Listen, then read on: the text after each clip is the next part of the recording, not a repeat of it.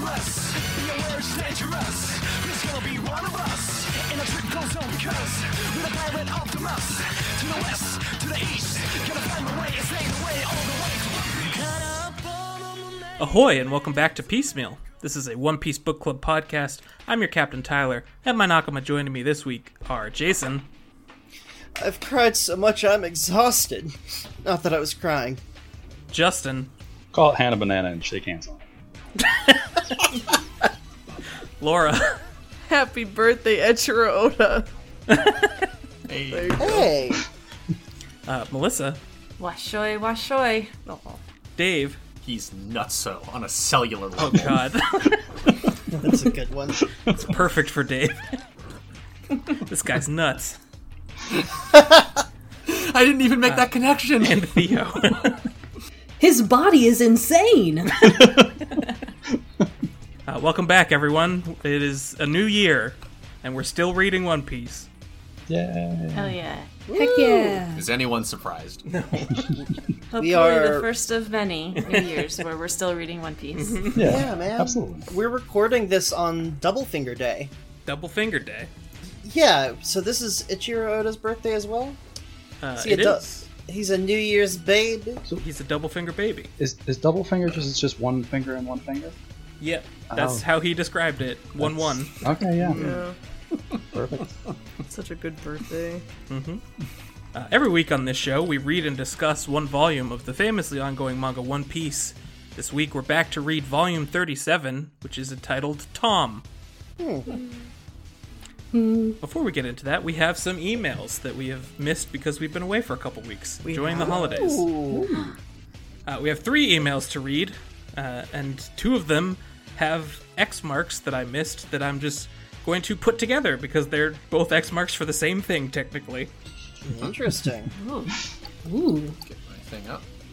Firstly, we have an email from Jaru again. Hi, Jaru. Hello, Jaru. Hi, Jaru. Hello. Hello. Jaru says, "Hey, Piecemeal team. Thanks for the kind words and also for answering my email on the pod, the X Marks episode. It came out near my birthday and I listened to it on the special day. Thanks for that cool gift." Yay. Welcome, Happy Jaru. birthday. Happy birthday. Happy birthday. Belated. Loved the X Marks episode, not just for the mail, cough. That was a great way to look back on the journey, and I hope that you do those frequently as we are on this voyage. Kudos. Happy to see we are in Water 7, and I loved the reaction and discussion about the CP9 crew, and especially Frankie and his cola. Also, have I mentioned before, I love how you have included the cover stories and also SBS questions into the show. P.S. I can't wait for a certain cover story to unfold, you know if you know, and I do. Oh. I am on the same page there, Jaru. I think I might know what they're referring to. Are you saying that you are on the cruise? I'm on the cruise. We are. I had a question for Tyler about Panda Man. Does the team know about Panda Man? I forget if they did and if it was mentioned on the podcast. Yeah, we know about Panda Man, right? Who doesn't? Yeah, I've seen him in the SBSs. Yeah, he goes to my church. Yeah, we don't point him out every time we see him, but he's there, and we know he's there. He helped me pass my driving test. I will say that there is an unfortunate aspect of Panda Man that we are missing both by reading it digitally and in English. Really? Because in Japan, on the tankobons, the graphic novels, they have book jackets on them also. And if you remove the book jackets, there is a Panda Man story happening underneath on the books Oh my lord. Jeez. What? What? that we are just not privy to as English speakers, sadly. What? Alas. This is a crime. Yeah. That's Truly. heartbreaking. This is discrimination. I love the idea of a Discord server and glad you are planning one for Piecemeal. I joined the Destructo Discourse server just to be ready when you do. I love the vibes there already, and thanks for having me there. Hope I am not too much of a bore with my lengthy posts. Not at all. In fact, I love lengthy posts. They're very fun to read, and I appreciate the reading material. It shows that you care. Yeah, exactly. It's fun when people are excited about things Absolutely. that you're also excited about. Yeah. Oh, yes. Speaking of lengthy, stopping this long mail now. Catch you all in Discord, and also Happy New Year 2022 to all of you and yours. Yay. Yeah. Cheers, Jaru. Heck yeah. Thank you. Our next email is from Joaquin. And Joaquin says, my name is Joaquin and wanted to write in for this wonderful podcast. I joined a Discord server this summer that Tyler happened to be in, and he was promoting the podcast as I was reading through One Piece for the first time. Ooh. I've been listening to the podcast as I'm catching up on the volume releases, and currently on volume 96, and it's been so fun to hear you all go through the series for the first read / a new reread. As someone who's only reading through it this year, it's felt like I've been having both sides of the experience of a first read and reread, which has been really fun. With that in mind, I have a question for y'all. For the new readers, what's it been like reading the series with people who know what's going to happen in the future and use that for discussion of the series, and what's it been building up to so far? I too would like to know. It definitely feels okay. So it feels like I'm a freshman in like a band or a team or an after-school club, and like the seniors and juniors still have like the inside jokes that between themselves because they've been there longer, but they don't. It's not ill will towards the freshmen. It's just like, oh no, you'll get it in time. And in addition to that, I must thank and congratulate our host Tyler for being just a very careful and tending spoiler shepherd for us newborn lambs. Indeed. I'm certainly trying. I'm trying to. I hope I haven't fucked up yet. I don't think I have. I don't think I've messed up. I don't think yet. so. Okay, Yeah, good. I can't think of any steps from anyone. I used to be spoiled heavily in high school. I think I talked about this another time, but I had a friend in middle school and high school that would spoil like anything Shonen Jump related, because this is before I read stuff by another way that was totally legal. But this is back when I only read the magazine subscriptions, and he would spoil like everything in Naruto and all this shit. It's like, I'm never gonna be you. Oh my god. It's horrible. Ugh. In a way, it is good to have those negative role models sometimes. It's true. No, I what not feel to like I be. wouldn't Yeah. care as much if it hadn't happened to me. So I'm kind of glad. Yeah, that's fair. It sounds like, I feel like we always know a guy who uses, in high school or maybe early college, who uses like spoiler knowledge and future knowledge as some kind of like a weird social capital. It was yeah. exactly that. Yeah. At least I think it was.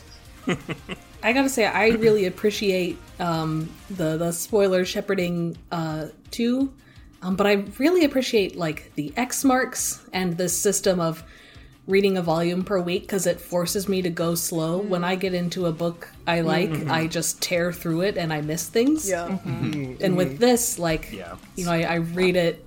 Some weeks I read it like once on Sunday and then once again on Saturday before recording. It's smart to do, because I binged Homestuck like a fool, and I think I remember like all but 2 acts. Like, Yeah, basically. Yep.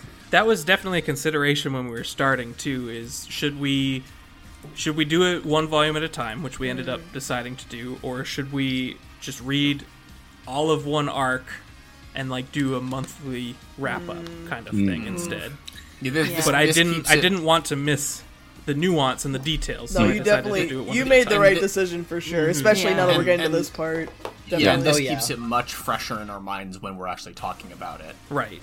So yeah, it's been a wonderful experience. I don't know, like I don't think anything like this would work if you didn't have someone who not only has already read it, but is like really steeped in like the lore and like what was going on behind the scenes, just like you did with Dragon Ball. I love getting all of that context. And I love it when I get to do something like this, when I get to like, you know, initiate someone into something I love. So it's a wonderful experience. Yeah. Yeah. I really appreciate the X marks system, knowing that we're in something that's so long and so lore heavy, and just kind of having the list of reminders of like, hey, this is a thing. Just little pinpoints. I'm not gonna tell you what it is, but hey, this was a thing that got mentioned. Isn't that interesting? Isn't that neat? Yeah. For the rereaders, same sort of question. What's it been like to see the new people read through this for the first time and experience this story without much knowledge, and what will happen in the future? And there's only technically 2 rereaders here. Justin, you count because you've seen most of the anime, or you've seen all of the anime Yeah, so far. just Oh wow. that's the thing that's weird. It's actually been it's been really cool because there's so many, like all the cover stories I never saw because they're not in the anime, so all that stuff is very fresh. But also, like with most of this, well, I was watching the Water 7 stuff back in college, so that would have been in like 15 years ago. So this is I don't remember a ton. So I am very much seeing a lot of this very freshly, but also Fresh all eyes. honestly, and all the X-Mark stuff, as everybody said. There are things you'll say that it's just like, oh, I know what that is, and there are all things I have no idea what that is. And that's really fun, you know. It's making it a more full experience with this thing that I already really like a lot. So I will say that I continue to be bowled over by the things that you both intentionally and accidentally pick up upon as you are reading for the first time, and just casually throw out that I then have to turn into X marks. Thanks for the wonderful podcast, Joaquin. And Joaquin has one of our X marks for us, but I'll save it for when we get to the other one. Caveman SpongeBob X mark, pose. X mark. Our last email this week, we have an email from Nico, who writes, "Hello there, Piecemeal Podcast. I've been binging your podcast for the last few days." This was written on the 23rd of December, just for context. And I absolutely love it. Despite being such a relatively big crew, I don't have a problem following it. There is a very clear and easy to follow natural structure of who talks at any certain point. Oh boy. As I get easily overwhelmed by too many people talking over each other, I both am amazed and appreciate at the way you work together. So thank you for that, Nico. Thank you so much. Well, it's mostly thanks to Tyler's incredible editing. I'm not trying to be. No, I'm not being. You I'm are not a being wizard. sarcastic at all. I talk over everybody like a fool. So when you hear the podcast episodes, it's kind of different from recording sometimes. I do a little bit of nudging just to make it clear, but it is honestly not as much as you would think. Oh, okay. Yeah, Well, that's good. yeah, no, it seems it's remarkable to me too. I think, like from the inside the house. The wonder is coming from inside the house. Oh my god! I wish you all happy holidays and keep dreaming in 2022. Greetings from Germany, Nico D. Dragon. Oh my god! That's an X mark. We're getting a Oh, lot of dang, love we from haven't Germany. heard what's going on with... So sorry. There it is. I told you. Well, now I have to leave it in. We let you down, Nico. I am a prophet once again.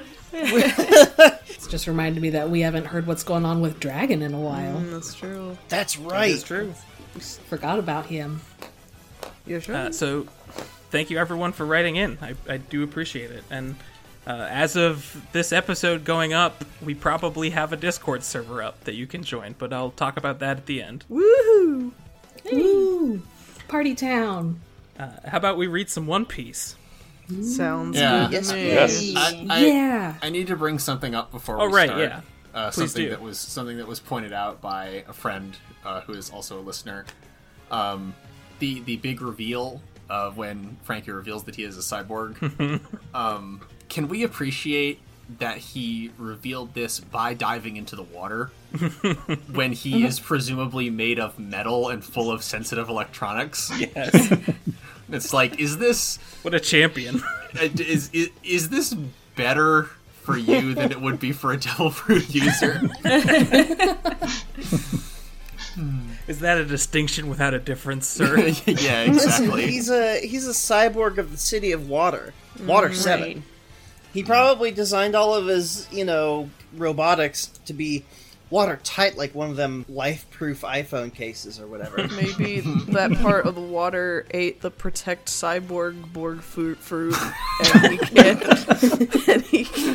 hurt. I don't know. Well, this, But the this water is is getting drowning itself. I don't know. I don't know where it's going with that. very specific fruit. This is getting abstract. Yeah. The idea of love a it. part of the ocean eating a devil fruit fills me with the deepest terror I've ever experienced. Maybe that's. I mean, if a gun can If do a it, gun why not can the do sea? You know, kind of on the same page with you there, Jason. Oh no. I could see a river eating a devil fruit because rivers have That's mouths. true. Absolutely. Oh shit, they do. good. Oh my god, that's actually smart. That's good. Wow. I'll start with Oda's author's note in this volume. Oda writes, Do we have to? we definitely do. I read that like right after we finished recording the last one, and I was like, Just a huge sigh. Uh-oh. This week, Oda I writes, didn't read this one. humans seem strong, but they're really weak. They can drown in just 2 inches of water. Well, basically that's what comes from only being able to breathe through your nose and mouth. For that reason, I think we should all master another method of breathing. Breathe with your butt. I knew it was going butt. I knew it was going butt as soon as you were laying them pins up. Alright then, volume 37 is starting. All right then. All right. Yeah. I feel like all right then is the like if you looked up the phrase all right then in like a phrase dictionary, Ichiro Oda's picture would be there. I guess saying that I'm into this would be a bit of an overstatement. But I look at everything like if he wasn't this person, he would not be able to create One Piece either. It wouldn't be this. And I really like that it's this. Yep. Just like Kojima. I wanna learn the art of butthole breathing. Do you? I wouldn't say no. Yeah, it'll make snorkeling way more interesting. It's a nice little trick to have in your back pocket. I guess. Yeah, my So very to back speak. pocket. Ba-dum-bum. God damn it. Waka waka. All right then. All right then. All right then, in the last right, volume. After many adventures, the Straw Hat ship, the Going Merry, is less than seaworthy. In order to get her repaired, they head to Water 7, home of the best shipwrights. When told that Merry is damaged beyond repair, Luffy makes the agonizing decision to get a new ship. Furious at Luffy's decision, Usopp leaves the crew, and when Robin is linked to an assassination attempt on Mayor Iceberg, her betrayal and then desertion leave them flabbergasted. When the Straw Hats are blamed for the crime, they set out to learn the truth, but what they find out uncovers more deception.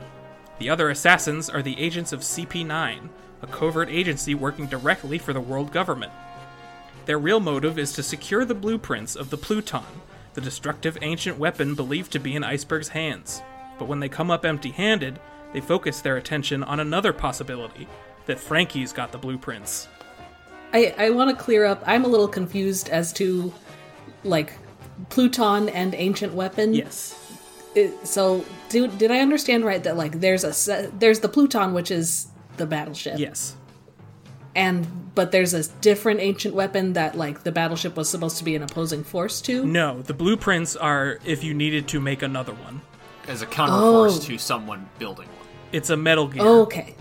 Oh, got wow, it, that explains everything, actually. So it's the ancient weapon that. Well, then yeah. why? But why they're- are we worried about Nico Robin activating in? Oh, because there is one. There is one already, and we also heard about another one called Poseidon on Skypiea. Got Well, it. because we had not heard about the blueprints before this. Remember Right. that Crocodile... Was just looking for it. Right, he was looking... Oh, wow, that bad timing to... You alright? Coughing. Yeah. 2 inches of water, Dave. Oh, God. 2 inches of chocolate milk. But yeah, Crocodile was looking for the thing itself. Yeah. Yes. The extant ship, presumably. Okay. And it is finally time to say goodbye to Gadatsu now. Bye, Gadatsu. I was astonished that there was still another thing for him. We got 2 more this week.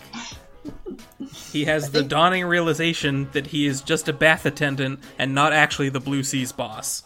Oh, that's what this was. Okay, I was confused as well. I was also confused. Well, it's fine because it gives us the greatest face since Enel. Oh, And then for the finale, we get to see the accidental baths on Hot Spring Island, which are now opened to the public.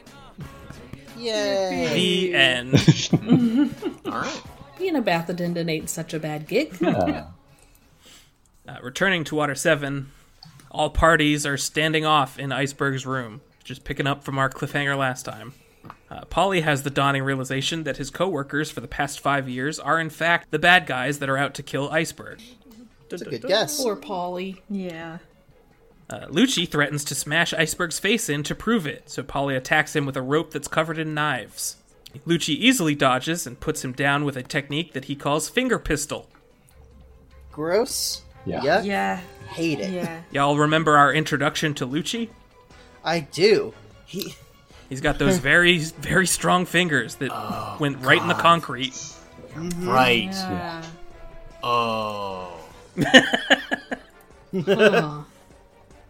He says, "Don't try to tough it out. It's pointless to resist. We're trained in an art that goes beyond anything you can imagine. A martial art which, at the culmination of training, makes the human body equal to a weapon. 6 powers. A master of this art is as strong as 100 men." For secret agents, these guys sure do a lot of monologuing. Yeah, they do. A lot of revealing. They're very confident that you're not going to be alive to remember any of it. Yeah. Secret revealing agent. Their track record seems to be pretty good so far. So, Yeah.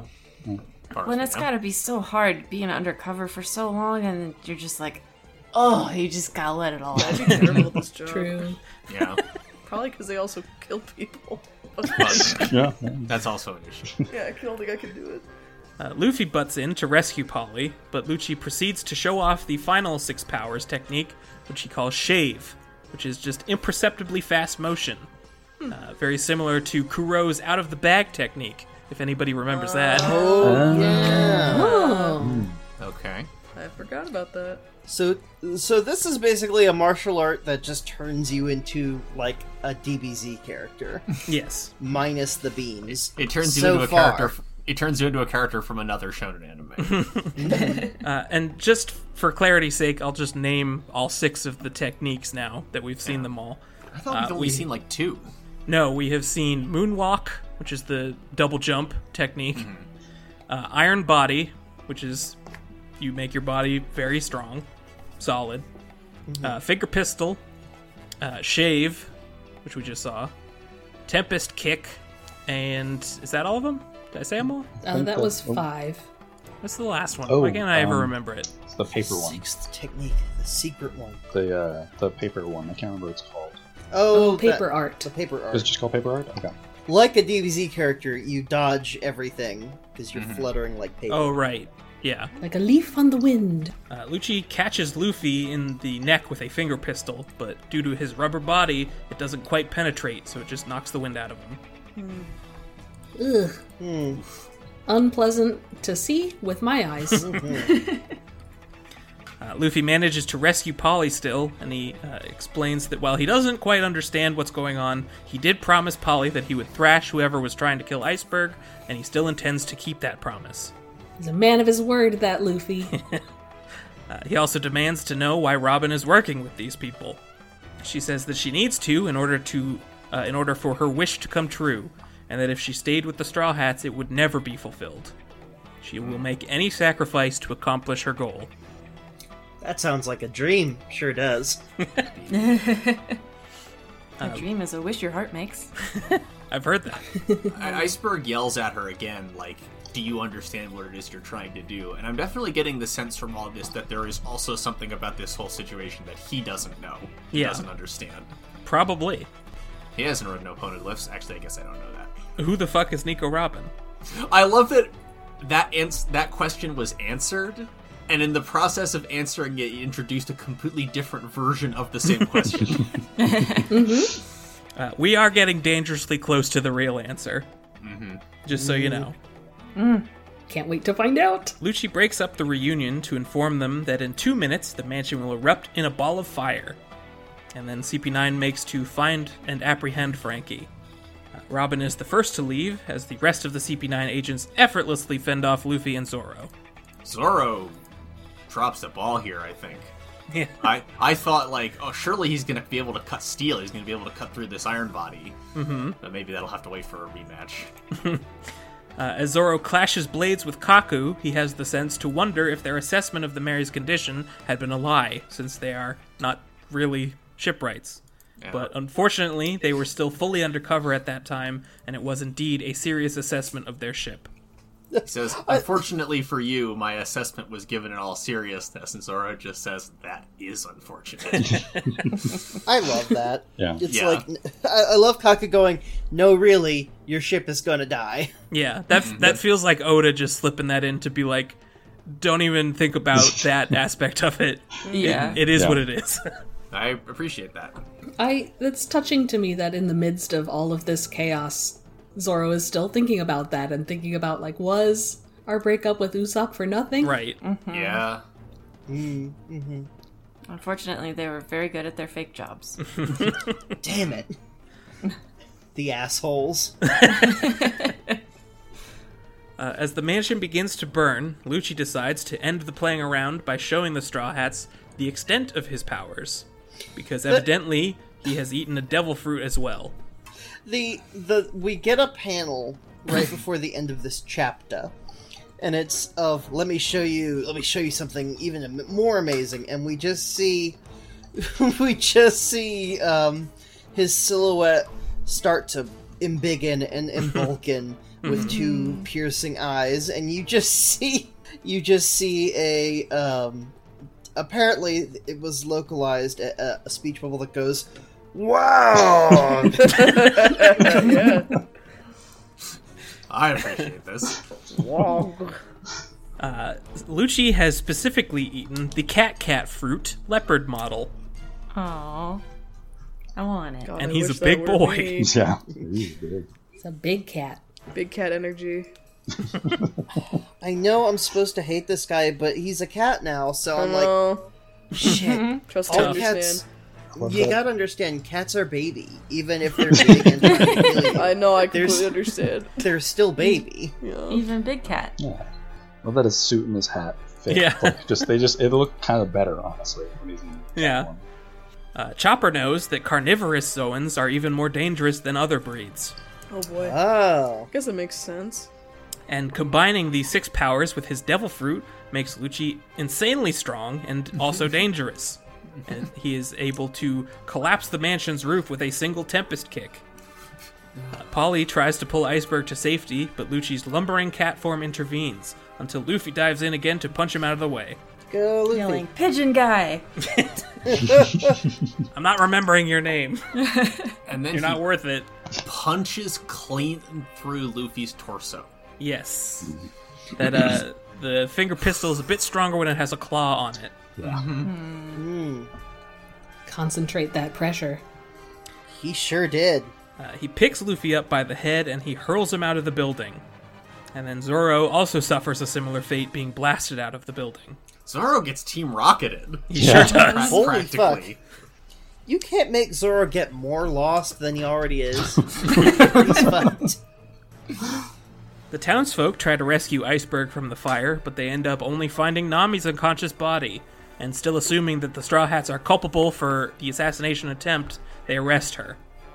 Inside the burning mansion, Polly and Iceberg sit tied up together, waiting to die. I hate these moments in and I don't wish they didn't happen. It Yeah. just is very uncomfortable for me Yeah. when it's like, somebody's just waiting to die. It's not fun to watch. No, it's that. Yeah, it's they're tied up with rope. The room is burning around them, and their heads are like just drooped. And oh no, I'm following along as we're going. The little mouse is in the panel too. No, Not no, Tyrannosaurus. Get out of there, Tyrannosaurus! Or help them. Do something. Nibble through the ropes.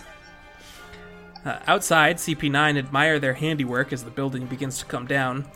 And Lucci says, Mr. Iceberg, you may have been a brilliant shipbuilder and the mayor of a great city, but no ordinary citizen can defy the will of the world government. I'm starting to think some things about this world government thing. Yeah, I don't know, Chief. I don't know, you guys. I don't know about this here government. Then they head off to find Cutty Flam. They find the Frankie family wandering around the city shouting for the Straw Hats to go to the warehouse under a bridge if they want to get their long nose back. Okay. Uh-huh. So there's a... Where is it? We got a translation difference? It's just a little localization thing that I like. I like seeing when there's wordplay. Mm-hmm. How they what the problem original solve was. that. Yeah. So when they're yelling, they yell, "We have long nose." That's right. Yep. If you don't want us to think you like emotion, idiot. That's not right. It's if you don't want us to sink him in the ocean. Not emotion? The ocean. Where do they take that from? So what he says in the Japanese version is if you instead of sink him in the ocean, it's similar. It said submerged in the ocean, which is umi ni shizume, umi ni shizume, and the guy says uni o sushi tsume, which is if you don't want this sea urchin to be turned into sushi. Oh, that's pretty good. Still threatening. Yeah. No, Yeah. yeah, that's Perhaps even more threatening. You can survive getting dunked, but once you're sushi, you're done. Sushified, yeah. Wanted to make a quick note before we got to the Frankie family. It's this very cool series of panels where the Galila is burning, and we zoom out, and it's Granny Kokoro taking a swig. And y'all, I'm speaking of trains, I'm gonna hop on this train first and foremost for everyone, for the universe. I love this woman. I love Granny Kokoro so goddamn much. Where's she rank on the granny scale so far established by One Piece? She is rocketing up and neck and neck with Kureha right now. I'm gonna tell Rocketing, you say? That's an interesting term. Rocketing is what I said specifically, Tyler. And let me just, I want to hand it to Oda. He knows how to make and curate a beautiful and resplendent menagerie of foxy grandmas.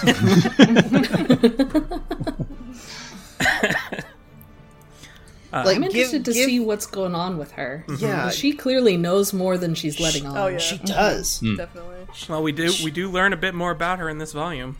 Yeah, she says she's watching the Galila burn, and I forget what the granddaughter's name is. Chimney. Yeah. Chimney, yeah. She says, that fire's intense. It's really scary. And Granny's like, the city's had some bad mojo for some time. And I'm like, give me a sweet, sassy, world-weary crone, and I'm on board.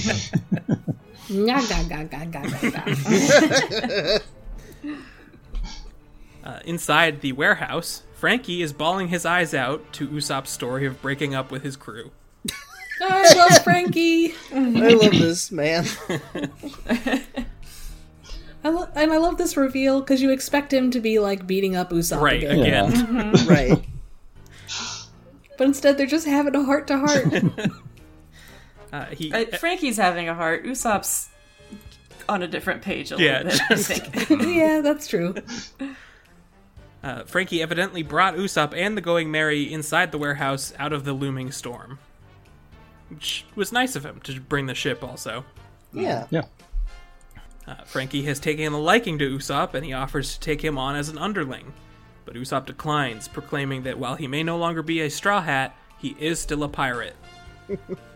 There's another, Frankie says, "We should both sink our rage about this thing, brother. Call it hand a banana and shake on it." And the girls say, you mean even Steven.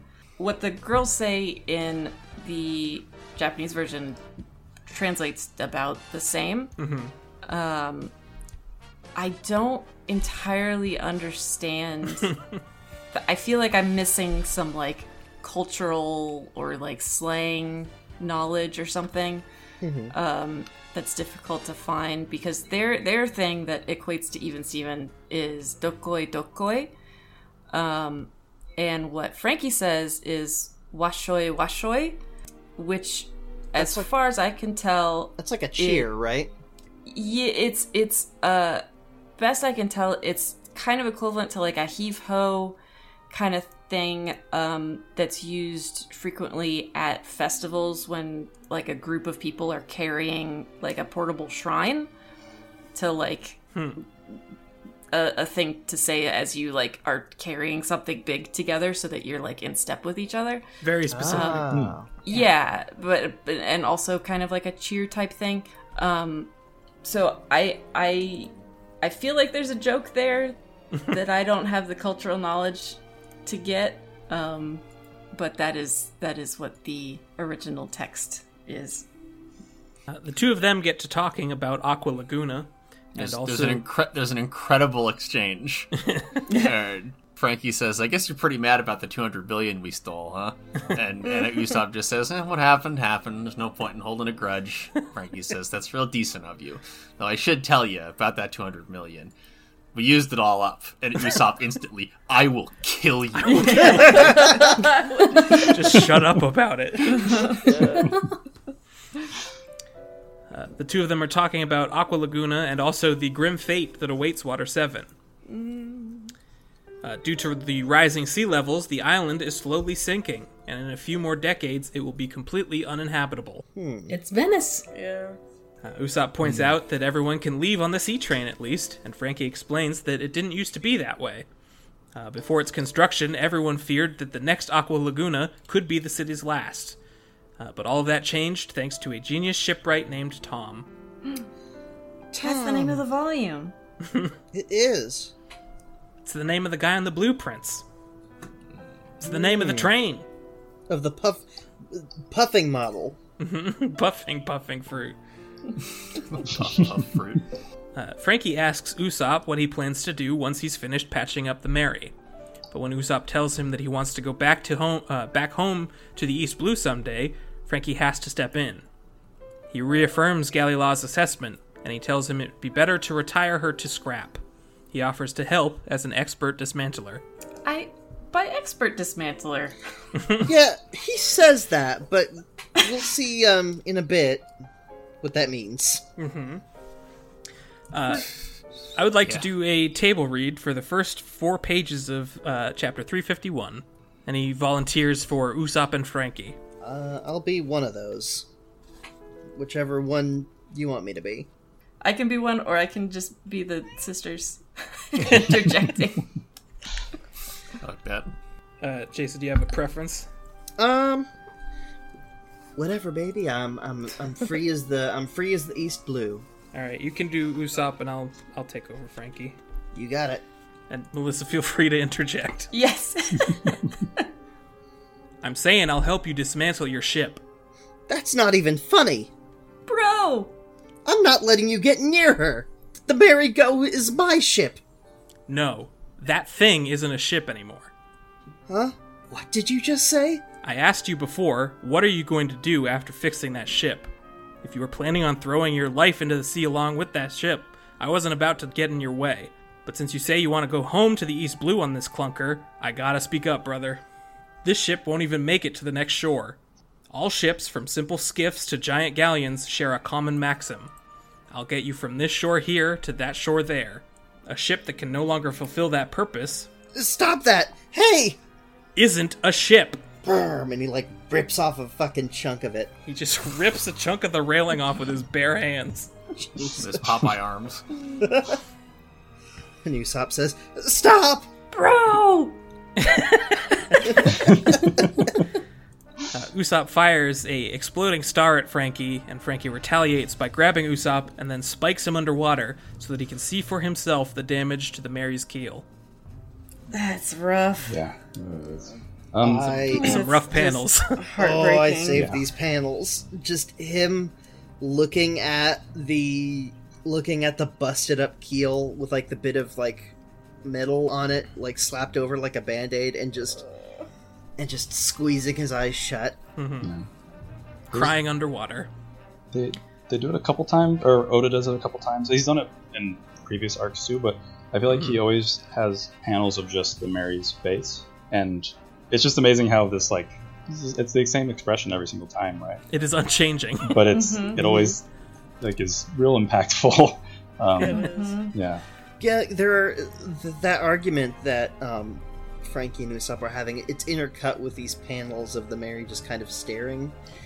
But the way, like, the shots are angled and shaded, like, it captures these different emotions, like the Mary is also a part of this conversation. Mm-hmm. Yeah, absolutely. It's one of those, it's like a word that is pronounced the same but means something different in different contexts. Yeah. These close-ups of Mary's face. Instead of a homophone, it's a homoface. Usopp still refuses to give in, and he goes right back to patching the ship up over and over as often as he has to. Oh, It was buddy. rough. Yeah. Ugh. Frankie keeps telling him that the ship's death is inevitable until Usopp finally cracks and throws his tools to the ground. He shouts back that he knew that, and he has always known that. Oh, this is an That's excruciating set of panels. It's one of those crying faces that Oda's really good at. Usopp tells them about the time that Mary was mysteriously repaired on Skypiea, and how he saw through the thick fog a small grinning figure that was hammering away on the ship. He couldn't tell if he heard the words or if he just felt them in his heart, but he could have sworn that the Mary herself said, "I'll carry everyone a little bit farther." As ridiculous as it may seem, Usopp thought it may have been the incarnation of the Mary herself fixing the ship that night. He says, "Back then, I'm sure the ship was already at its limit, and I thought maybe it appeared to let us know that. You probably think I'm crazy. You don't have to believe me." But Frankie is well aware of what Usopp saw, and he says it was Klabotterman. Gesundheit. I love the panel of Usopp going, Klaba who? Frankie says he's a legend passed down among sailors, a sprite who lives only on ships that have been truly cared for and treated well. I guess you could call him an incarnation of the ship. He holds a wooden mallet in one hand, wears a sailor's raincoat, and when misfortune befalls the ship, he runs around and warns everyone. The ship is grateful to its crew in proportion to how well they've treated it. I bet this ship really wanted to get you lot to the other shore, whatever it took to get there. The fact that it cared about its crew so much it took on a human shape for that night means this ship must have been very happy indeed. This is a bit of unexpected lore. Oh, the Mary. And this is some real-world sailor lore also. Oh, really? Oh, really? Yeah. Interesting. I took down a couple of relevant notes from Wikipedia on Klabotterman. Tell me. A Klabotterman is a water kobold that assists sailors and fishermen on the Baltic and North Sea in their duties. It is a merry and diligent creature with an expert understanding of most watercraft and an irrepressible musical talent. It is believed to rescue sailors washed overboard.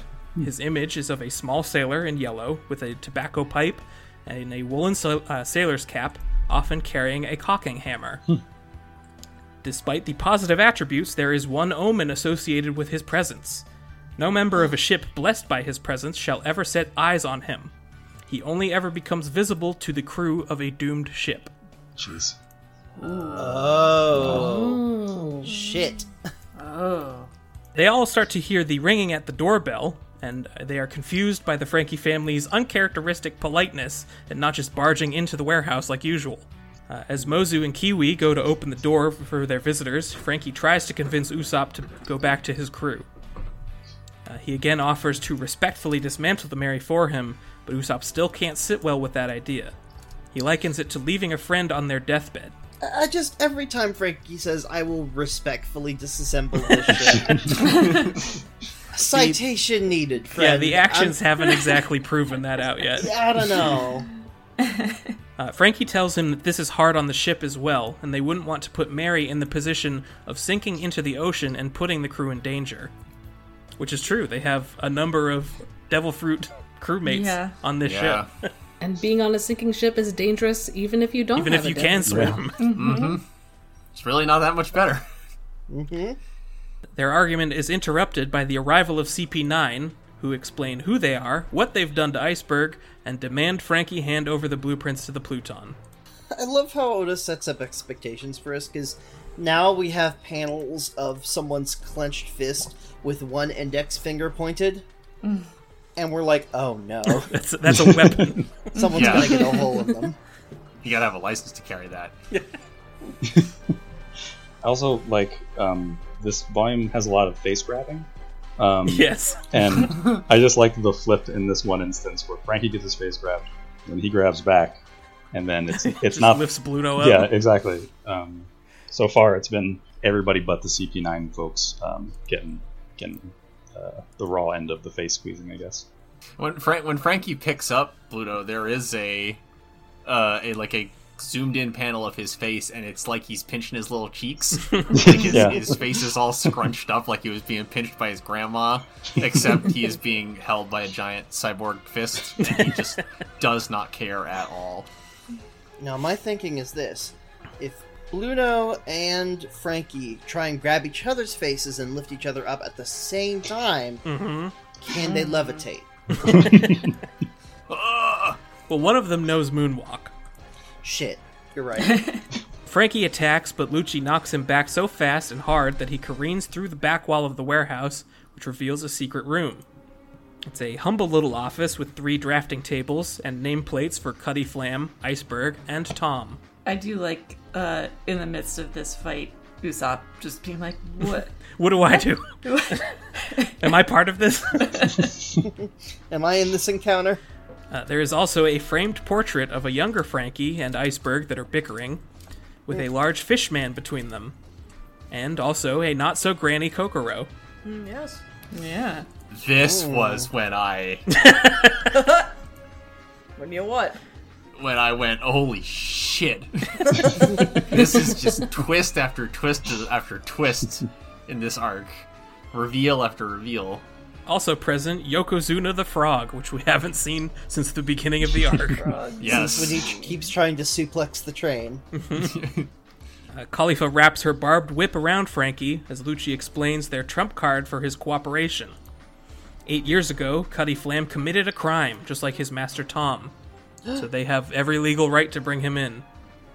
We flash back to 22 years ago, which, just a reminder, is the year that Roger was executed.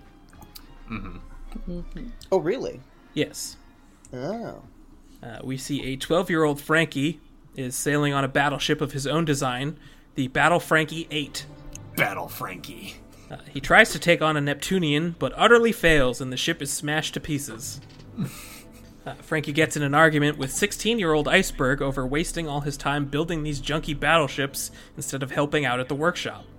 Additionally, for leaving all of the junky battleships just lying around on the scrap heap island. Pretty dangerous. It's rather dangerous. I'd say that, yes. We are introduced to Tom, who is a long-horned cowfish fishman. I love those. I'd never heard of this kind of fish. You've never heard of those? I never did, and I looked them up, and they're pretty darn cute. Oh my They're god, they're pretty so cute. good. I'm spamming them right now. Hang on. Really? They're really good. Look at it's the yellow one. It's important. I'm sorry. Oh, wow. Look at this. Oh, I was Oh wondering my if those were real. gosh. It's so good. Very It's one of good. my favorite. I didn't know he was a longhorn one. I love them. Oh, it's very good. We are introduced to Tom, and we are also introduced to Yokozuna, the sumo frog, who is referred to as Tom's pet. Tom's pet. And I feel like calling him Tom's pet is very similar to calling Lasso Mr. Four's favorite gun. it misses certain key elements of what's happening here. I really like the first panels that introduce Tom, Oh, yeah. where Yes. he apparently in one hand is holding up the keel of a galleon that he throws into the air, and then he says, "Real men do it with a boom," which may be a don in the original Japanese. It I'm is. not sure. I figured. He throws it up into the air, and in his other hand he's got 3 masts bunched up, and he just hurls them into these little holes in the deck, and they land perfectly. He's a very good shipwright, you guys. He's a ship He's so zaddy. strong and cool. Yeah, so I briefly want to touch on his catchphrase, which Viz has chosen to go with, "Do it with a boom," which I don't care for, personally. No, you do it with So a dawn. that's the last time you'll hear me say that. In the Japanese, he says, "Do it with a dawn," which is that sound effect that we've been seeing, which in Viz is Doom instead. But it's Doom, that yeah. percussive sort of just a big beat, which makes more sense for Tom's catchphrase. That's Dawn is like that thing in anime, the kabedon, where you stick your hand on the wall. Yeah, you like pin someone at the lockers. Yeah, that's same Dawn. And a gyudon is a beef bowl. Different Dawn. Okay. The way that Tom uses it, it always feels like a beat of the chest to me. Yeah, Like because as when a- I Yeah. As a punctuation, whatever it doesn't he's doing. feel like a boom. Dawn feels like a timpani drum, like Yeah. bum bum bum bum. Yeah. At the Tom's Workers headquarters, they all share a meal, and the beautiful secretary Kokoro gossips about another lumber merchant ship that has been attacked by pirates. I love this woman. I can't believe she was the Khalifa of an earlier age. I love it. I wanna touch on real quick. Frankie and Iceberg have little teasing names for each other, where Frankie calls him Stupidberg. Yeah. I think it's Stupidberg. Yeah, calls him Stupidberg. Melissa, And- can I make a guess? Is it in Japanese? Is it Icebaka? You're close. Flip Oh. it. It's Bakaberg. Bakaberg. Oh, wow. Yeah. And then Iceberg calls Frankie Moronki, which is a little easier to say than the Japanese, which is Bakanki. Makanki. They're both Baka. But Bakaberg is very good. I do like Bakaberg. Bakaberg is Nice. great. Welcome to Baka Burger. Can I take your order? I do also like Jason's, though. Ice Baka would have worked pretty well, too. Yeah, I feel like if I was restarting Animal Crossing, I needed a name for my Bakaberg. Bakaberg. Hey y'all, welcome to Dipshitville. I'm the mayor of this esteemed estate. I've been shot 6 times.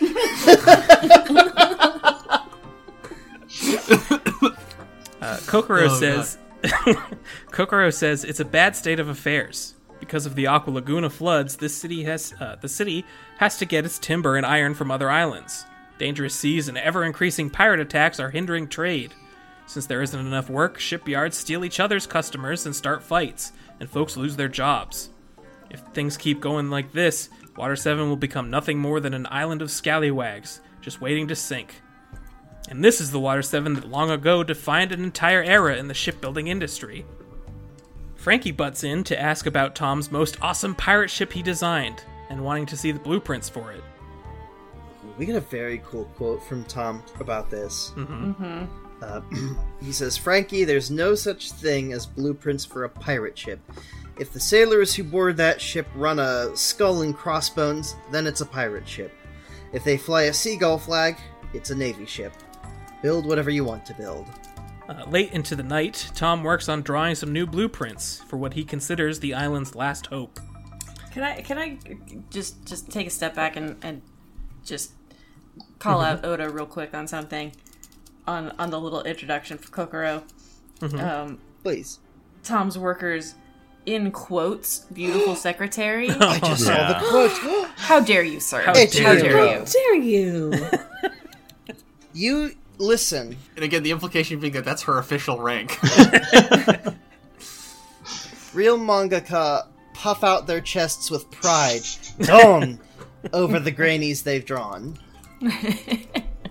Sometime later, a government judicial ship, which is basically a floating courthouse, which we've seen before already. We saw it in Django and also Hachi's cover stories. Oh, that's right.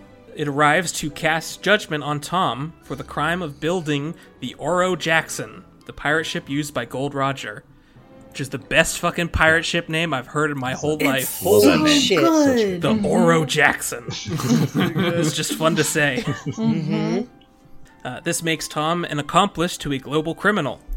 The Marines say Tom will be conveyed to Eni's lobby, where he will be executed. They say specifically that, like, normally making a pirate ship is fine. You're free to make ships for whoever. But whatever Gold Roger did was so bad, they're going to execute everybody that, like, said hello to him on the street in a nice way. Yeah, holy shit. Anyone deemed to have supported his piracy, however slightly, is a traitor and a menace. Death is the only fitting punishment. The state just has to put down anyone who is associated with Gold Roger in any capacity. Before he is escorted away, Tom explains the blueprints for the sea train that he's been designing, and how it will revolutionize sea travel and save Water 7 from its fate. He says, the blueprint is almost done, but building it isn't a task for just any old shipwright. When I complete this technology with a Dawn, and it finally crosses the ocean, the trade routes of all islands throughout the world will change. The sea train is the hope of Water 7. The judge asks if a train line could even be run to Enies Lobby, and Tom confirms that he could do that. All he needs is 10 years to complete construction. So the judge grants a 10-year stay of execution for Tom to complete his sea train project. Wow, that worked out great for him. Yeah. He even mentions, like, certain logistical things, like, he's working on a mechanism that would fit between the rails that would give off a harsh sound to drive away, like, Neptunians when the train passes. Right, just to keep the sea route safe. Tom's workers celebrate Tom's survival, but Frankie storms off in a huff. He says, Gold Roger's ship circled the Grand Line. It's the only ship of its kind in the whole world. It's completely amazing, and Mr. Tom made it. So why does he have to be executed for it? All the other people were acting like that was only natural too, and those idiots couldn't even build a raft. I know why this company's here under a bridge. The townspeople chased you here because of Roger's ship. Why should the best shipwright in the world have to put up with stuff like this? It's definitely a lot. Like, the idea of, oh, this is why the greatest shipwright in the world has to be, like, shunned away under the bridge. And I do always love it when someone calls out that the biggest critics of a craftsman are the people who couldn't even fucking get to square one in that craft. Yeah, as an artist, yep. All these people talking shit about stories are people who have never written anything in their lives. Oh my god, animation discourse on Twitter. Oh boy. Animation discourse anywhere. Well, sure, yeah. Any discourse anywhere. As Frankie vents his frustrations by doing swimming drills with Yokozuna, Iceberg suggests that Tom just run him out of the workshop, because he's such a fucking hassle all the time. Tom evidently took pity on the boy 2 years ago when he found him abandoned in the scrap heap and building cannons out of junk. So, we get this flashback within a flashback, which I always love. Yes. Of a young, snot-nosed Frankie saying, "Mister, take me in, I got thrown out of my home." I love him so much. Immediately, I'm like, okay, I understand why he's the leader of the Frankie family. He's the Rufio. These are the Lost Boys. Sorry, breaking news. I need to issue a retraction and apology to Mr. Oda. I have referenced the material. There are no quotes in the original That Japanese is a Viz edition. version, Viz. so that is a call out for the Viz editors. How dare you? How dare you? I'll call them right now. Thank you. Thank you. John Viz? Yeah, it's me. A montage begins of Tom and Iceberg finishing the designs for the sea train and beginning its construction, all while Frankie continues building new battle Frankies. This is great. It's a great montage. Eventually, very fun. Frankie also joins in to help build the sea train out of his curiosity. I do. Just sort of slowly looks over at what they're doing, and then in the next panel, he's just helping out. Yeah, that seems pretty cool. I do like. I like Frankie posing in front of the Battle Frankie 9, doing the double peace signs, superposing, and no one paying attention to him whatsoever. Like Tom fighting a giant shark with a mallet. It's just a lot of good stuff. I like how we see them continuing to work on this thing in any type of weather. no matter what it is. Now, Yeah. come rain nor snow. Right. It is implied that this is a daily experience. Yeah. There are no breaks. Unless you're Frankie and you have battle Frankies to build. 10 years later, Water 7 is in a truly miserable state. It's real dire. I need to call attention to this. This is a manga that a lot of kids read in anime. Well, I guess I suppose I'm curious if this line is in the anime. That the president of the number 4 shipbuilding company tried to kill himself. Yes. We're just talking about suicide right Yeah, out man. here in this manga that little kids read. That, yeah, that was kind of jarring. I mean, it did throw me for a bit of a loop, but it's like Japan has a completely different perspective on that. Yeah. Like, the shit that they do in Kamen Rider. Oh, I'm sure. There's a thing that happens in Kamen Rider Gaim that I'm shocked they were allowed to air on any program, let alone a program for little kids. Oh, wow. So a lot of End of Evangelion actually references like Kamen Rider and shit like that, and not like the Bible, and I think it's really funny. But yeah, that just jumped out at me real hard. Yeah. This whole situation is very interesting because, we talked about back at the beginning of the arc how, potentially concerning Iceberg uniting all of the shipbuilders in the city under one company. Right. But Monopolizing the industry. Yeah, but we are starting to understand where he was coming from. Like, you can see how it could go bad, but you also see what it was a reaction to. That makes sense. Which is, it's interesting. I will also point out again something that I've pointed out in the past, which is you can maybe see why so many people have decided to risk everything for the One Piece. Why there are so many people turning to piracy. Because things are not going real well in a lot of places. Right. And hearing about this fantastic treasure that can change your life, you might want to just risk it all on that. Because what do you got to lose at this point? Interesting. Yikes. I mean, hey, this is what what do we say? Economic insecurity is the root of all evil. Everybody gathers to see the sea train take its first voyage. And the narrator reads, "This happened 12 years ago. Here for the first time in this city, suffocating in isolation, the people got aboard, and the sea train, puffing Tom, crossed the ocean." Anybody see any familiar faces in this crowd? Let's see.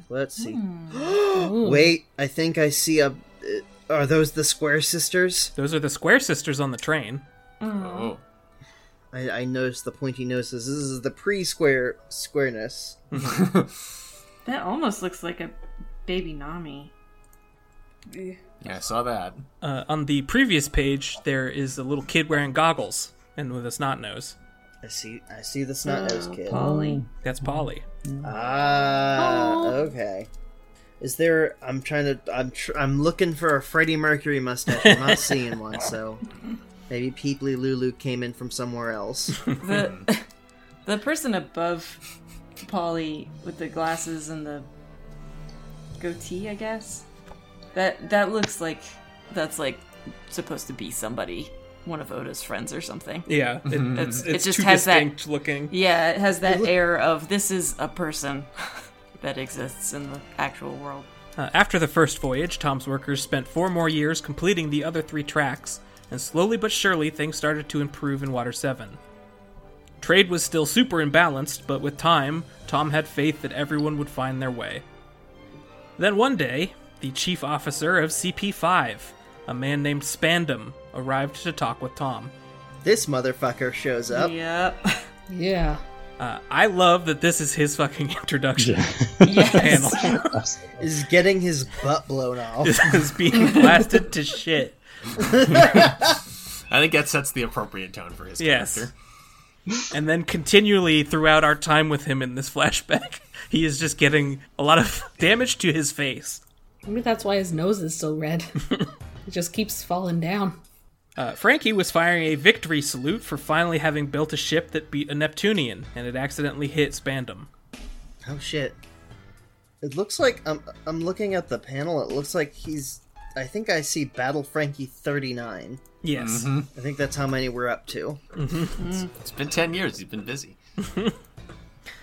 Iceberg again confronts Frankie for his responsibility in leaving all of his battleships just piling up on the Scrap Heap Island, and that all he's doing is endangering others. He offers to dispose of them for Frankie if he won't do it himself. Where have we seen this before? Oh, Meanwhile, CP5 takes Tom to speak in private and seems confused to hear about his impending trial. The government doesn't seem very coordinated. Well, when you have, 9 different secret agencies... Right, that are 9 all different intelligence-y agencies. Well, I 8 I different heard- agencies, and then a 9th one that the other 8 probably don't know secret one. about. Yeah, that's true. There is I read a theory once that the ideal number of intelligence agencies for a large nation state is 3 because they balance each other out and they prevent anyone from gaining too much power. What about a planet? Well, yeah. Well, no, but my point is this is way too many. Yeah. No one needs this many. They came for the Pluton blueprints, obviously, but Tom feigns ignorance, and when they threaten him with the knowledge that he built the Oro Jackson, he tells them that the government already knows all that. Spandam goes to a bar to hear more about Tom's situation from the locals, and he is flabbergasted that a conspirator of Gold Rogers would be pardoned for any reason. This fucking guy. Sounds like he's got a real bone to pick. He evidently came to Water 7 by order of the 5 Elder Stars. Hi guys, here you are again. these The delightful children. people. You're 0 for 2. Alright. Having spent too much time researching the blueprints to just give them up, Spandam hatches a plan to incriminate Tom again, and he calls in for 5 more secret agents to join his operation. Spandam got an awful idea. A wonderfully awful idea. No, this guy's not that cool. He doesn't deserve that. That's true. He sucks. He does. Meanwhile, Tom is busy entrusting the Pluton blueprints. That's tough to say for me. The Pluton blueprints. The blueprints. He's entrusting the blueprints to his 2 apprentices. Frankie immediately wants to try building it. Yeah. So if he made a copy of those blueprints, he would have 2 prints of the Pluton blueprints. Don't do this to me, Jason. Well, I mean, I'm gonna start doing this to, get my tongue ready before I go on stage. Some exercises, the Pluton blueprints, and I'll either baffle and irritate the hell out of all my fellow cast members, or hunt out the ones who are One Piece fans. Yeah, which is which I think is a win-win So situation. it's a good litmus test. Yeah. Iceberg takes charge of the blueprints so that Frankie won't build the fucking thing. Frankie is so, innocent isn't the right word, but he's at that age where he hasn't quite developed the understanding that, other people think differently from you. Mm-hmm. Mm-hmm. So he's still in that space of well, I wouldn't use it to hurt anybody, so it's fine. The age where you hurt everyone you touch. Everything you touch. I just pulled up my X-Mart document. That was an X-Mark. That was a thing, wasn't it? That was a thing. Mm-hmm. Tom also warns them about this baby Nico Robin. Who Boy, is this woman? what happened in O'Hara? 3 days later, the day of Tom's trial, Frankie goes into town to do some shopping, and he stops to admire the judicial ship reminiscing on the last 14 years. He's wearing pants. Forcibly. Yes. Yeah, I was about to say, I think that's how we know something's wrong here. Something terrible is about to happen. It's an omen. I love Kokoro. Literally just hurls these pants at young Frankie, so going you need to be wearing something other than Speedos out in public. And by young, you do mean 24 now. I said what I said. I called him the Rufio for a reason. Suddenly, there is an explosion on the judicial ship, and a fleet of battleships approaches it. They are all labeled Battle Frankie.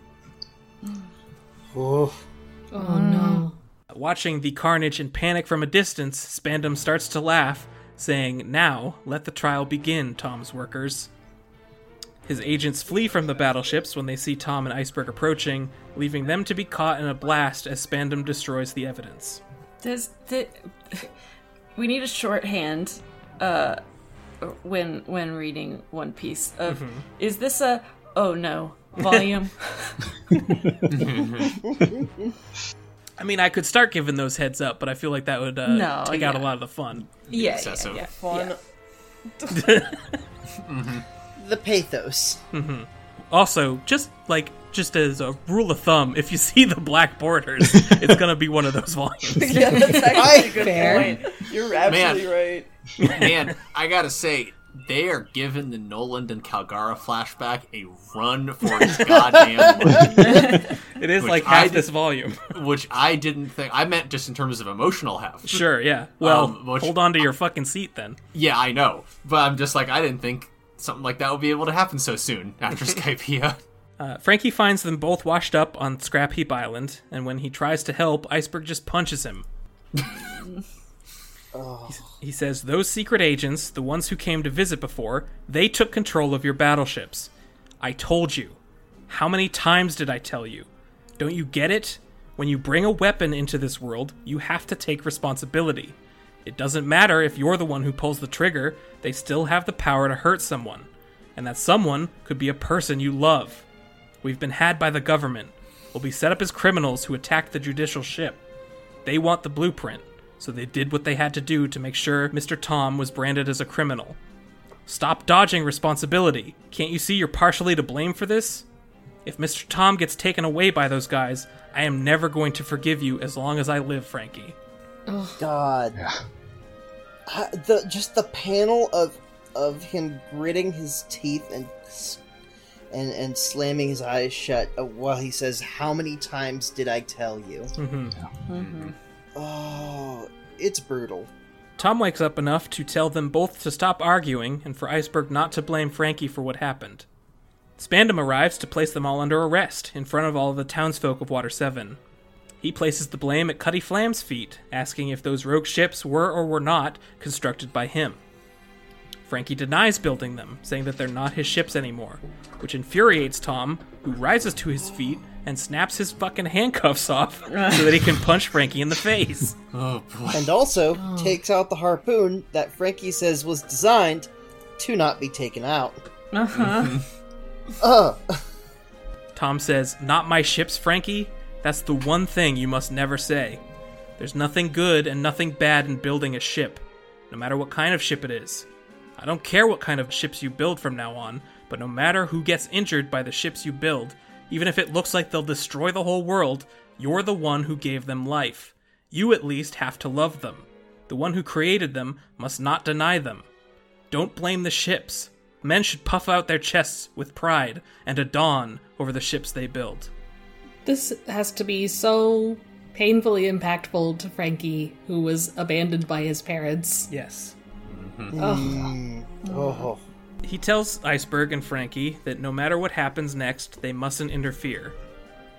And then he makes a beeline for Spandam and begins to massacre his face.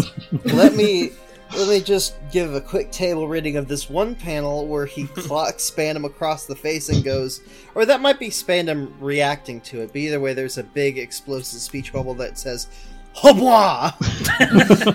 Spelled Hobwah. Do it with a hobwah.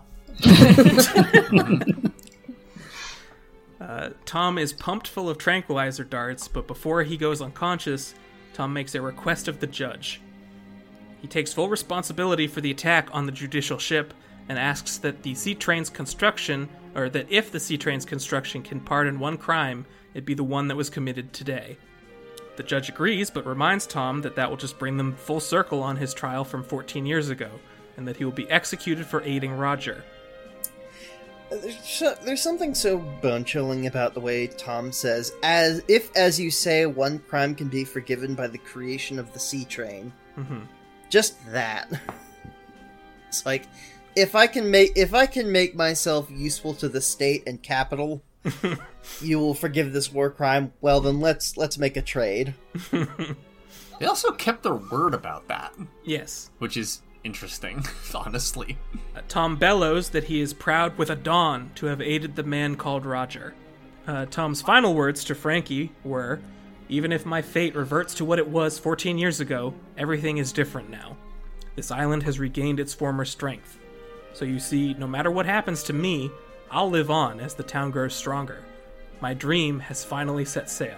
I'm getting a little scared about dreams in this comic now, because it seems like the fulfillment of them requires you to die.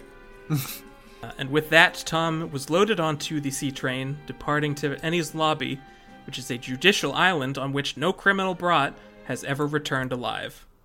Frankie flies off the handle, and he delivers a parting gift to Spandam, which is a rifle butt to the face. Holy fuck. Where did he get a rifle? He stole it from someone. Sure. He desperately tries to fight his way to Tom, going so far as to sail out in front of the train, or the train's path, to try and stop it. He stands on the tracks and tries to catch the train. Just like Not Yokozuna a cyborg did. yet. Is this why oh no, is Yokozuna just acting out his trauma of watching this happen? Yokozuna is trying to stop the train that took Tom away. He was there to watch while Frankie tried to suplex the train.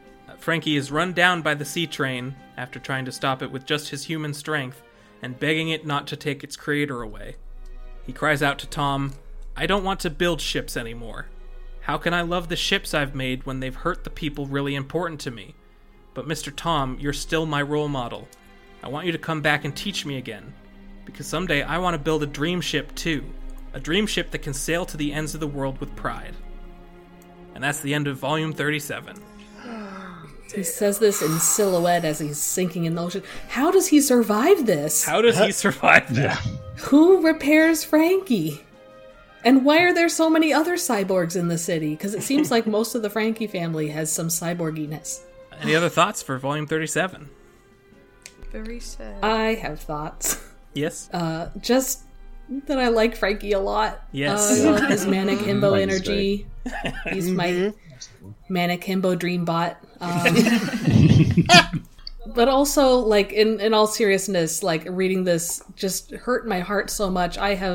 He reads to me as, like, not neurotypical, like, as somebody with ADHD and, like, seeing definitely. kids that are maligned as unmanageable brats. Yeah. And, like, Oh yeah. it just... I want the best for him. Definitely in the way that he reacts to certain stimulus, too. Oh, for sure.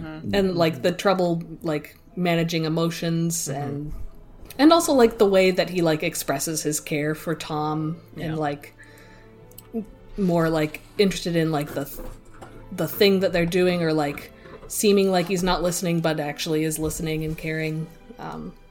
He's just a really complicated character that you often don't see in the manic himbo type. There's just it's clear that there's been a lot of thought into what he took away from this whole experience. Yeah. I agree.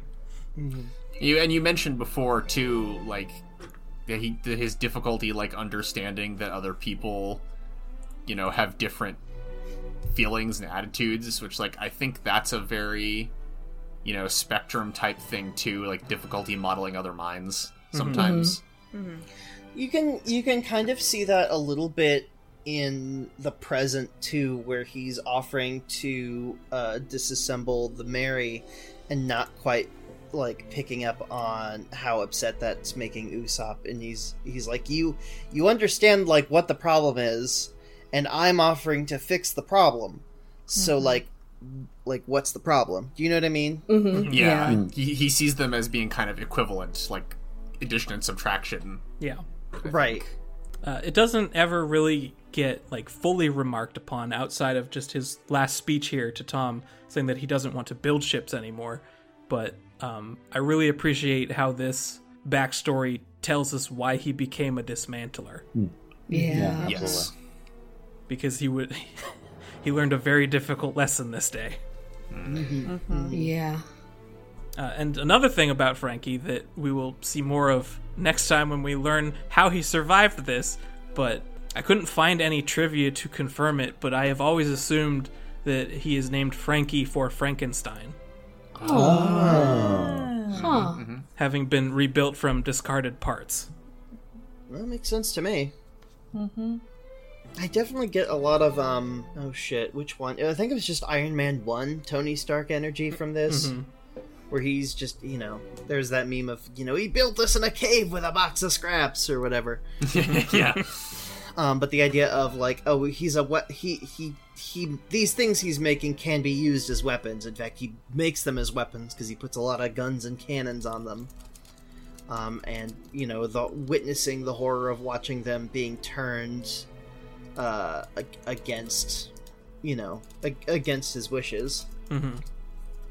Yeah, the way that he's approaching making these weapons, it sort of reminds me of Goku in its purity of like, he's not doing it to do violence, he's just doing it to make a strong thing. Right. Mm-hmm. You could honestly kind of see something.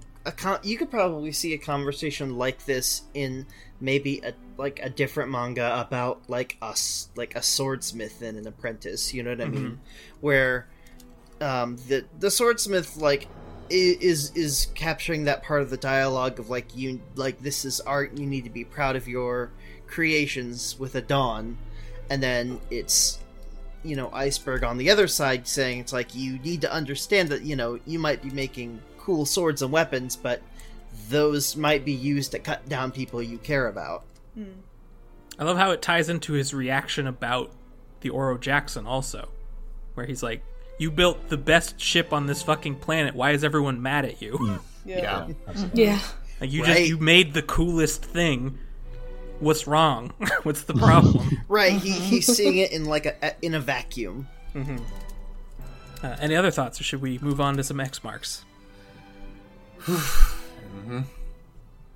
I'll grab the ones from the emails first. Yeah. They are both from Skypiea, and both X marks for the same event. Interesting. Technically.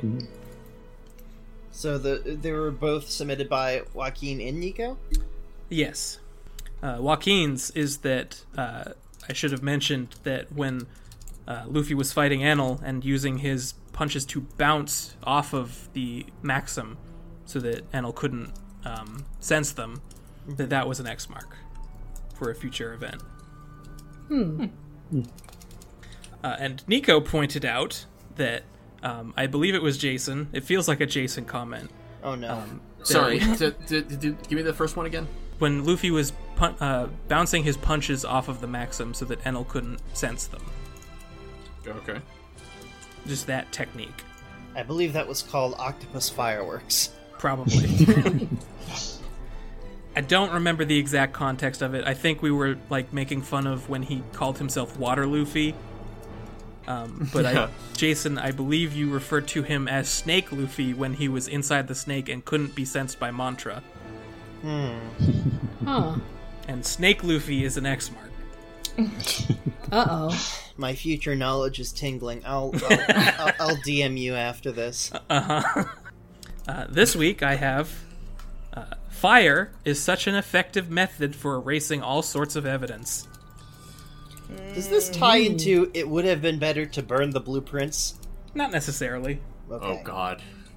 The ship's maxim, which is I'll get you from this shore here to that shore there. The ship's Maxim, not to be confused with the ship... The ship Maxim. Maxim.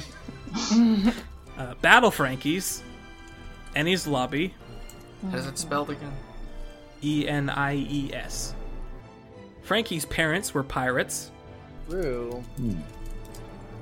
No good pirates. They just dumped him. I literally shivered when I read this line this week because it becomes such a powerful through line for the remainder of One Piece, but suffocating in isolation. Oh.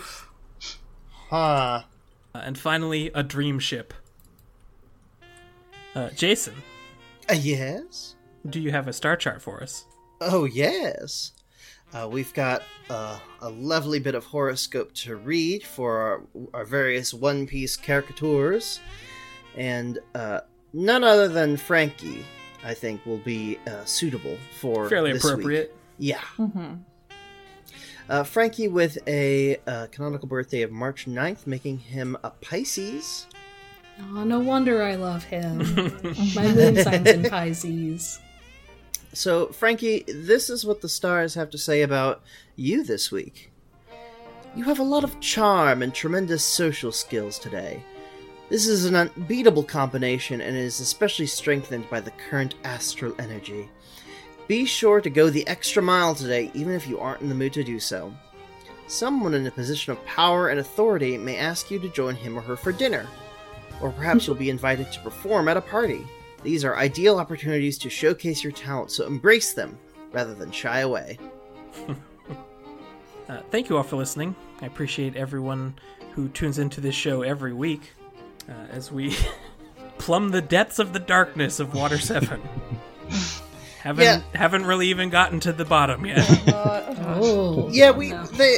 Quick aside, Frankie did mention that the island has been sinking so much that the sidewalks that are being used today in Water 7 used to be built upon the roofs of what was originally in Water 7.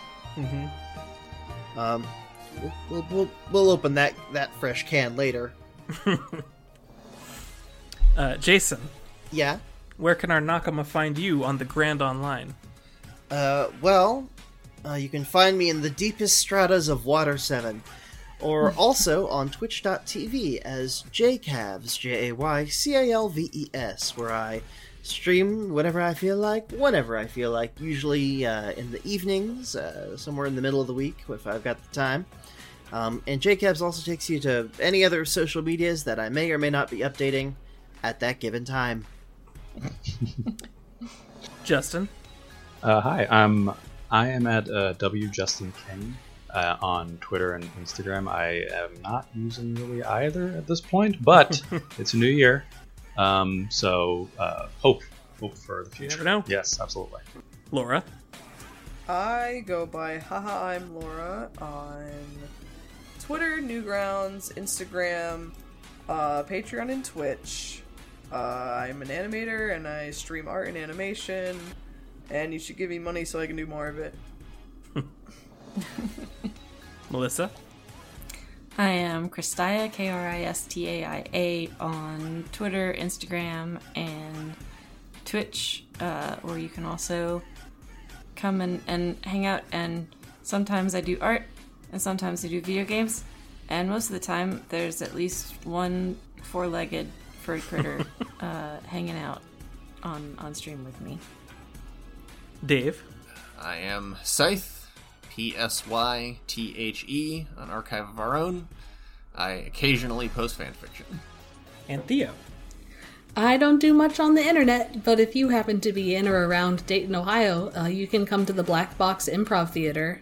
We have shows every Wednesday, Thursday, Friday, and Saturday, and I usually perform on Thursdays. You can follow this show on Twitter at MealPeace, and as of this episode going up, I will put up a pinned tweet to join our fan Discord, which is the Piecemeal Mess Deck, where you can come and write questions for us if you don't want to email us, or just add some Xmark suggestions of your own, or just chat about the show, or a number of other topics that we have on there. There's so many channels. Mm-hmm. There's a lot of channels to jump into. Climb aboard. We made biscuits. I've already muted the spoiler channel. Yeah, same. I've completely muted that category and collapsed it. I do not perceive it. If you would like to email us, it is piecemealpodcast@gmail.com. And I would also appreciate it if you would rate and review the show on your podcast service of choice and make it a 5-star rating so that all of the One Piece fans of the world can learn who the fuck Nico Robin is with us. Yeah. This has been Piecemeal. Keep dreaming.